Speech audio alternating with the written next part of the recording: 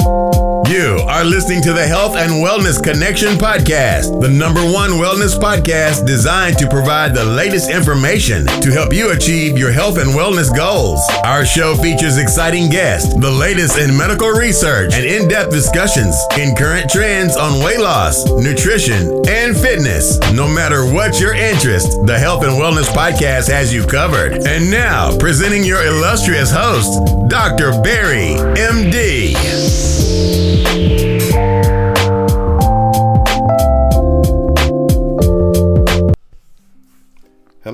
Hello guys, and welcome to the Health and Wellness Connection. This is what I feel is one of the top podcasts here discussing health and wellness news that you can get weekly. Now, that being said, I'm your host, Dr. Barry Iru. I'm hopefully going to be here to explain some of the things that I feel were important as far as what occurred during the health and wellness space. And so hopefully we'll bring a show to you that's going to be entertaining and hopefully insightful. And those wondering who I am and why I think I can do this, well, I'm a board certified emergency medicine physician. Also have almost 8 years now in the health and wellness space. So very invested and very excited to kind of do some of the research out here and kind of hopefully shed some light on some of the topics that are in the health and wellness news. Now, that being said, if you guys have any things you want me to discuss on the show, guys, I'm here and ready to assist. Please send an email, guys. Our show folks will check it regularly and let us know if we can participate or maybe answer some questions for you on a future show. The show email is Dr. Barry Health. That's D as in dog, R, B as in boy, A R R Y HEALTH at gmail.com. Again, Dr. Barry Health at gmail.com. Also, guys, this show does take a lot of work to put together. If you would like to support via a cash donation, we would greatly appreciate that. City Cash App is available at Dr. Barry Health as $, DR, B as in boy, A R R Y HEALTH. All right, guys, so moving on, let's talk about some of the more interesting topics that have hit the interwebs as of late, and I want to make sure we discuss them on our show. Now, one of the first things that kind of caught my eye was a recent report that's been going on, and it's showing that there's a very intense debate going on between nutritionists about the labeling system of our food as we know it today. Now, we all know that food has been a big deal as far as what's in it and what's considered processed food versus what's considered natural whole foods. And it's been a very intense debate between, food manufacturers and the people, the consumers, and the grocery stores, because, it's all, really politics at this point. And because of this, the nutritionists, the American Society of Nutrition, they had a conference recently where they started discussing some of these labels and how we can potentially improve them so people can hopefully get more useful information from these labels. As you know now, the labels that are currently on foods that you can buy at the grocery store, many of them are just kind of very, generic information, giving you calorie information. They don't really give you true ingredient profile. We don't know whether or not a lot of these things that are in there are considered safe. And we'll talk about one ingredient that's very prevalent that's shown an additional risk and increased risk of death for those who consume it. So it's just that we know that food, when it's being manipulated or processed, if you will, that it potentially becomes a little bit unsafe to consume. So there's been a big issue figuring out what these issues are, labeling these foods properly so people can know what they're eating, and hopefully improving the health of the general populace in the process. Now, what they are trying to do now is trying to look at how to divide foods on a general kind of classification system, if you will, right? So what they're doing now, as far as what this organization that is focused on tackling the concept of labeling foods, they are now dividing food labels into either you're a fresh or minimally processed, like strawberries, right? Or like, steel cut oats, fruits and vegetables. That's one group, right? Versus the processed culinary ingredients. So like, let's say olive oil, where you're like pressing olives to get the oil and then you produce that. So that's minimally processed, but still fairly natural in its form and how it's being delivered to consumers, right?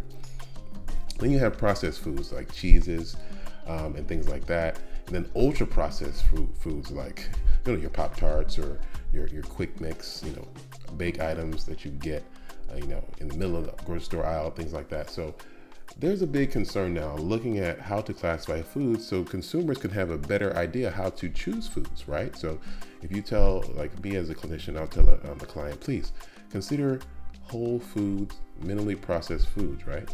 Many people still are not clear as far as what that means, and that can, these labels are hopefully going to be designed to help people who may not have all the information, but they still want to make better choices. And sometimes labels can be deceptive. So there needs to be some sort of standard system, right, to classify foods so that people can have an idea of what a food is, without having to rely on the manufacturer to tell them the truth, which is usually not a good idea. So either way, these nutritionists are looking at trying to create a system that's safe and that makes sense. However, there's a lot of back and forth as far as whether or not certain foods that are heavily processed, will that automatically make them to be considered unhealthy given the whole anti-processed food wave we're currently in. And that's really the crux of it. A lot of foods that are extremely processed but are considered healthy, like these new artificial beef items like Impossible burgers and whatnot. Health nutritionists consider those healthy due to their improved health profile, like low cholesterol compared to their beef counterparts. However, they are heavily processed. Now, personally, I think those things still are not clear as far as how healthy they truly are, but ultimately, they do have some place, especially in patients who have high cholesterol. But that being said, the process argument is a big deal, because what we do know, right, is that countries and groups of people who have higher levels of processed and ultra processed food in their diet tend to have higher levels of obesity, diabetes, and tons of various health issues. There's actually a study that was looked at recently. And this is actually what was discussed as part of this big meeting, where they looked at populations and where the people who lived in these populations were getting the majority of their calories, right? So they found that countries like Mexico and France, right, they got about 30% of calories from processed and ultra processed foods, right? However, in Canada and United States, the numbers were much higher. Canada, the average population received 48% of its calories from processed and ultra processed foods. In the United States, it was 57%. So clearly you see increased processed food consumption in so-called developed nations, even though France would be considered developed. But one thing you'll say about French people, they do value their food source, and they really promote farm to table and natural, fresh foods. And I think it's helping them as far as avoiding some of these ailments, as far as which we see in nations that are having high levels of processed food consumption. So it's very clear that processed foods, and when it's highly consumed, can lead to multiple health issues, including cardiovascular issues, heart attacks, strokes, cancer, obesity, all those things we know that are, very bad for, life expectancy, right? So, it's very important that this processed food, issue is, clearly made, easy accessible to the average individual so they can know what they're consuming, right? Versus consuming highly processed foods, they can opt for more natural foods. One thing that I always tell my clients as far as how to choose foods is that you want to definitely, when you're in the grocery store looking for how to, shop for the week, stick to the outskirts of the grocery store. Now, for the folks in different parts of the country, this may not apply to you, but you want to get to the fresh, natural items. Now, if you're, let's say, in Africa or Nigeria, for instance, where I know a lot of people are listening, you want to, go to the natural market and get the fruits and vegetables that are, being delivered there. Now, if you're in a, environment with grocery stores, stick to the outskirts or the edges of the store. That's typically where the fresh fruits and vegetables are stored. And then in the middle of the grocery store, you tend to have those boxed, just add water, foods, which typically tend to be highly processed. So moral of the story is, guys, decrease your processed food consumption to increase your life expectancy. I mean, it's so many studies are coming out showing this is the case. And processed foods, while they're not all bad, the problem is that a lot of preservatives and different things are added that the jury's not really out on as far as how safe they are for consumption. So again, understanding this concept of processed versus natural whole foods is critical. And that's, I think, one of the biggest components as far as improving your health and wellness. All right, guys. So now, speaking of chemicals, there's another study that's showing the dangers of some of these chemicals, these synthetic chemicals that are typically found in many items that we use in everyday society. One of the biggest things that was recently identified, not recently, it's been known for a while, but it's getting more and more exposure because you don't tend to see people discuss these things on mainstream media, and that is our exposure to PFAS, also known as polyfluoroalkyl substances, right? So these are typically synthetic chemicals used for manufacturing various different items. One of the OG chemicals that was used, that was part of the chemical revolution that was in the 50s, where it was believed that chemistry would solve everyone's problems and we would kind of create all these cool chemicals that make our life easier. And this is one of the things that led to the creation of Teflon, right? Everyone knows about Teflon, popular chemical that was discovered, used on pans to get non-stick items. So you can now cook food without any kind of butter or grease. And now you can cook foods and it wouldn't stick to the pan. Who knew that the thing that was actually making the pan non-stick was killing people? It sounds terrible, but the reality is, when you're too smart, for your own good, it potentially have catastrophic consequences. And in this case, this Teflon chemical was found to be linked with so many cancers. There were so many increased deaths due to people apparently because of butter was such a horrible concept. I don't know why that was, so it's skewed back in the day, but Teflon was considered to be the way people could cook and clean without any kind of mess, and it'll be so easy. But no, that's clearly wasn't worth it. And in the day, ultimately, these chemicals, however, became very popular and led to the creation of other chemicals. And we have PFAS. So this is one of the chemicals now that's kind of an offshoot of that original Teflon chemical. And I don't want to get too deep into the names. They're very complex, and we try to keep it simple here on the show. But either way, these PFAS chemicals are known as forever chemicals. Why? Because they stay in your system forever. It's almost impossible for them to be broken down. And it's believed that because they persist forever, it could potentially be the reason why these things are associated with different, cancers and different things, because the body's reacting to them in a way that, and they're trying to neutralize them. And it's something that's still being figured out. But we know that higher levels of these chemicals in the system is bad. That being said, a new study has been shown that these chemicals, in addition to what we are kind of having an idea as far as the cancer and everything else, there's actually now a link of hypertension. And this is being seen in increased levels in women. Why women, you say? Well, PFAS chemicals are found in many items used by women, including cosmetics. Cosmetics, which is we know is a multi-billion-dollar industry in the Americas and probably even globally, so probably trillions, who knows, but tons of women use cosmetics, and more men actually these days, especially in this new metro society. But that being said, these chemicals are in cosmetics as well as food wrappers and all these non-stick cookwares and still these different non-stick items that are used. And it's believed that these chemicals are increasing the prevalence of high blood pressure in women who have found to have high levels of these chemicals in their system. Now, there was one study that was done. Again, we know we always have to go to the numbers here. It's not just me spouting stuff from my feelings here. We're looking at a recent study that was done. All right, so there was this recent study that was done called the Study of Women's Health Across the Nation Multi-Pollutant Study. They actually followed about 1,000 women between 1999 and 2017, right? And so they kind of looked at these women, saw what they were doing, followed their activity, and they actually looked at the levels of development of high blood pressure. And they found that those who had higher levels of these, PFAS chemicals in their system had a 42% higher risk of developing hypertension. So it just showed that these chemicals, when they were increased in these patients, also had a significantly elevated risk of high blood pressure. And they adjusted this across races, across ages, across kind of all the different other groups to make sure those weren't playing a factor. And the result was consistent. So these PFAS chemicals are something that we need to be monitoring.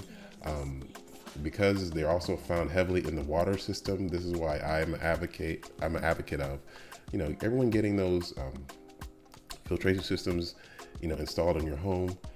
They cost anywhere from $200 to $300, and that will pretty much, eliminate the need of buying bottled water. But those who are still drinking from the tap, you just want to be very careful, because a lot of these chemicals are found in the system because the government doesn't feel that it's needed to be cleaned out of the water system.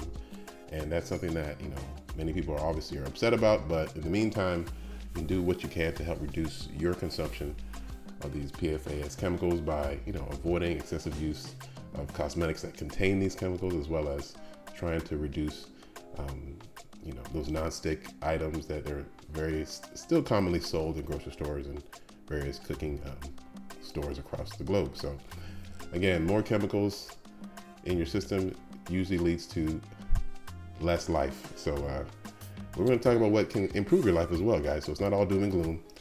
We got more great news. Stay tuned. All right, guys. So another awesome, or pretty, I think another study that falls in that category, which means that something that reinforces something we've discussed extensively on this show, and something that hopefully is not a surprise to anyone at this point. But that is, if the study essentially just answers the question, if you move it, will you lose it? And the answer is no. And I'm being kind of facetious here, but ultimately it said that prolonged sitting can lead to increased risk of death and other cardiovascular events. So in other words, people who sat in one spot more than 8 hours a day, if you were sitting around your house, sitting around at your job, not doing much, more than 8 hours a day of sitting was associated with an increased risk of composite all-cause death, right? So everything that kills, the levels increased when you sat more. So it's pretty crazy, how, just sitting around more can literally increase your risk of death. And that just shows that we are made to move. The body is made to move around and do things. That's why you have all these cool abilities. Your body can move in space. You have muscles in various parts of your body that allows you to manipulate yourself in various ways.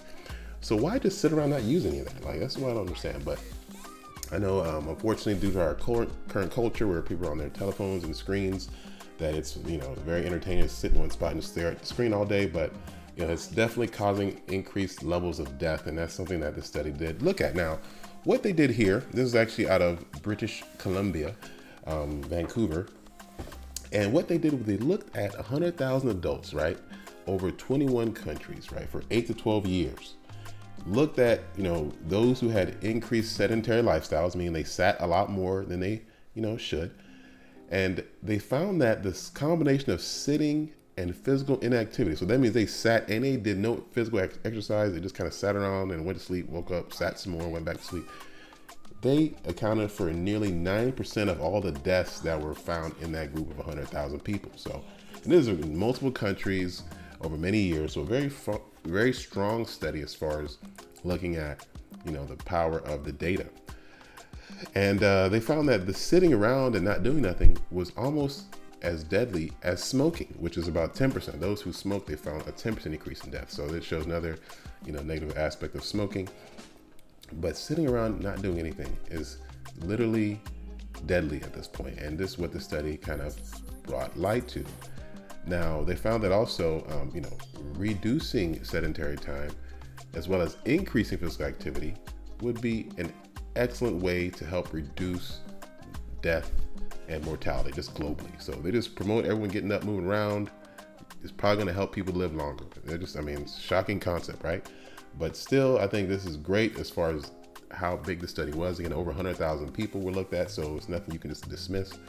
There's some other studies we're going to discuss that are a little smaller, but still, I think it just shows the power of physical activity and not being in one place, sitting around for extended hours. So it's just very big, not extremely surprising, but still I think a great confirmation of what we are knowing is very important as far as how we should live our lives, and that is being active.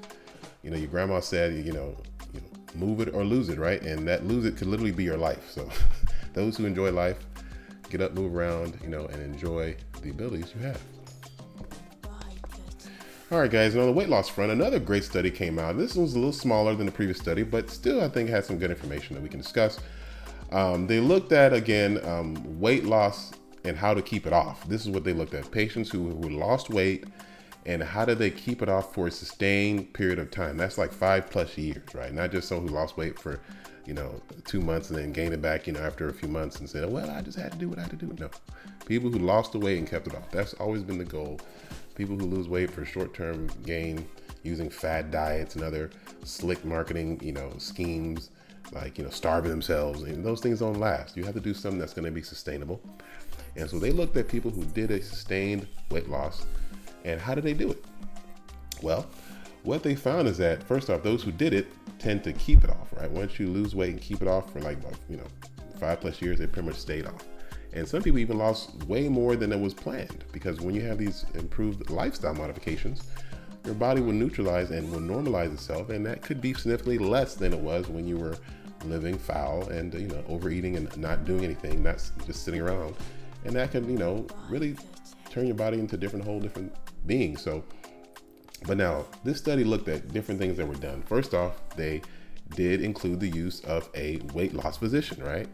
So using a physician or a clinician or someone who's skilled in the weight loss mantras and various plans was very effective, because it helped educate the patients and they understood how to make better choices, and they actually did a better job long-term keeping the weight off, right? So as you do know, I don't want to give myself a shameless plug here, but we do offer weight loss services here at the Health and Wellness Connection. Please send an email if you want more information on that.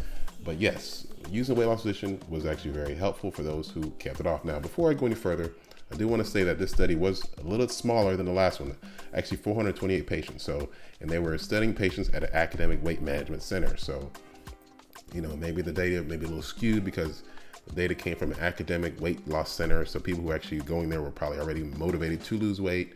So chances are them succeeding is a lot higher. That's probably why the data here shows such a positive push toward, using a physician, as well as, which is the next topic or the next part of this study I want to discuss, is that they got their counseling on a low glycemic diet and how to exercise and all that stuff. But they also were offered additional counseling with a dietitian, and they were also given or offered medications. So they looked at those who took the medications, they looked at those who took the extra information and acted upon it. And they found that those who actually took the medications were actually significantly more successful in losing weight. So they found that those who added anti-obesity medications, now the popular medications, you have a few, metformin, phentermine, those are the ones people usually use a lot. Topamax is a big one as well. So people who were put on medications were actually losing weight, in a more aggressive manner when compared to those that didn't. Now, again, this is a small study, and these medications do have side effects too. So I like medications, but not as much as most docs. I'll try to push no medications personally, but medications can be very effective in helping you get to those results a little quicker.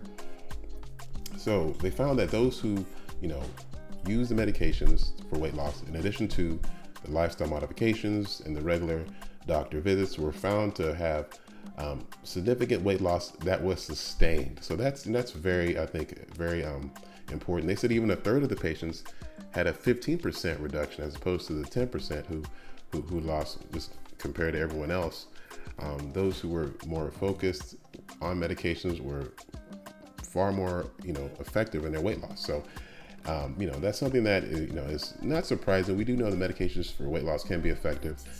But I think those who have used, the non-medication strategies, just, working out, exercise, and maybe they still find themselves overeating, or they still find themselves doing things that are kind of anti-productive.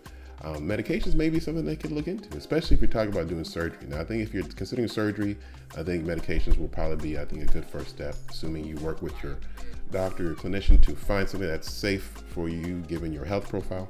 This is why I advocate everyone who's serious, go and find a weight loss physician. It will really help you make a good strategy so you can be successful, because I think that's the best thing. When someone says, try to do this, try to do that, nothing works, chances are they probably didn't do it in a way that was actually healthy or safe or something they could consistently do. That's really the key. If you're doing something that's going to last 2 weeks, or you're doing like 1 week this or 33-day that, chances of you succeeding in sustained long-term weight loss is very low. You want to do something that's going to help you over the long term, because ultimately it is still a process of, trying to reverse some of those damages you've done to yourself, both internally and externally. So that being said, if you do consider yourself someone who's serious about weight loss, definitely consider getting yourself a weight loss physician or a clinician, or going to a clinic that is specialized in helping patients create plans, create goals, realistic goals that you can meet and achieve. Because this is it's a long-term game here. It's not just a 2-week thing, a 3-week thing. This is really a life thing. So you have to do it so that you're 5 years later, 10 years later, you're still seeing the gains and you're still improving. So that's what it's about, guys. Lifestyle changes. If you want to lose weight, you got to make sustainable changes. And that is it. So one more story, guys, I want to discuss, and this is kind of an interesting topic and an interesting case as far as the COVID epidemic. I know people don't want to hear about COVID anymore. I got the message, but I think it's an interesting story only because this was regarding a physician who was a lady who was actually an anti-COVID advocate. Her name was Simone Gold. She was part of the America's Frontline Doctors. It was an anti-vaccine group that was out here just going from one state to the next protesting the vaccine. And Dr. Gold actually was in a bit of trouble because she was one of the January 6th protesters. Now, personally, I'm not in the whole January 6th movement, obviously, but I do think people do have a right to voice their displeasure with the government if they have an issue. And for those who don't know, January 6th was a big movement of people who stormed the Capitol on that January 6th. I guess they were claimed that they were not there to take over, but they were there to let their voices be heard. But things got a bit violent. A couple people were killed, including a couple of security guards. So they're currently now prosecuting people for participating in that event. Ultimately, this is something that, is definitely something being hotly debated here in the United States. But a lot of people are being, called to the court and actually being prosecuted, and some are being sent to jail. And Dr. Gold is one of those people. She was there again protesting with her group, America's Frontline Doctors, an organization that was again noted for spreading a lot of info regarding COVID-19 and kind of, really anti-COVID-19, especially vaccines. And they were, they made a lot of headlines back during the actual Trump administration, going to the White House, making proclamations and so forth. Ultimately, a lot of those people now are getting prosecuted. And, that's the way politics goes. When Trump was there, they were kind of allowed to do their thing. Now that Biden is in office, it seems like they're going after all these people who were potentially involved. And Dr. Gold is one of those groups. Notably, she actually went to being sentenced to jail for 2 months and gonna have to pay some money. The reason why I wanted to kind of bring this up, because it kind of made me a little concerned regarding how people with different medical opinions are still being attacked. And even though Dr. Gold is, some people will call a nutcase, and that's not my opinion to judge. However, I do believe she has a right to make her opinion. I mean, Dr. Gold is an MD and a JD, so she's not a fool. And she was someone who didn't agree with the vaccines. Do I agree with her? Probably not. I do think the vaccines are very, effective. However, people being forced to take them, I think that may be going too far. Now, ultimately, people should have a right to make their own choices, but it seems like here there's a bit of targeting going on in the sense that she's obviously, not, in line with the current administration. Therefore, I think they're going after her. And, that's unfortunate. That's how things go a lot of times in politics. But that being said, there's a lot of, back and forth and drama going on with this case. And, ultimately it just shows that, if, there is something that someone may disagree with that may not fall in line with the official narrative, it could be potentially be a reason for increased problems and prosecution. So, that being said, people do need to kind of talk with their clinicians and see if the vaccine is something you should be taking. I think the vaccine is extremely important and has helped reduce a lot of deaths we've had recently from this COVID pandemic. However, it may not be for everybody, and there are some side effects too. I have seen people who've had bad side effects from the vaccine, but thankfully those are few and far in between. So I think there's a role for all these things to be used, and we have to make sure that people are working with their clinicians to make the right choices for them, right? All right, guys, so that's the end of the show. This is your host, guys, Dr. Barry. Thanks for tuning in to the information that we presented. Any comments, guys, feel free to reach out. We definitely love hearing from you guys. If you have any concerns, too, let us know as well. So we're going to bring the show to you weekly. YouTube still is on the way, guys. Don't give up hope, but we are going to definitely get that to you guys and make sure we do it in the right way. All right, guys, so tune in. We have more hot sauce for you next week, right off the presses. From yours truly, it's your host, Dr. Barry. Take care. See you next time. Peace. Thank you for listening to the Health and Wellness Connection podcast and radio show. For more information on ways to get healthy, please check us out. www.anchor.fm/HW Connection. Here you can re-listen to the show, check out older shows, and even further support the show by becoming a subscriber to the podcast. Please check us out today. Again, that's anchor.fm/HW Connection. And also, don't forget to follow Dr. Barry on Instagram at drbarrymd. Until next time, stay healthy.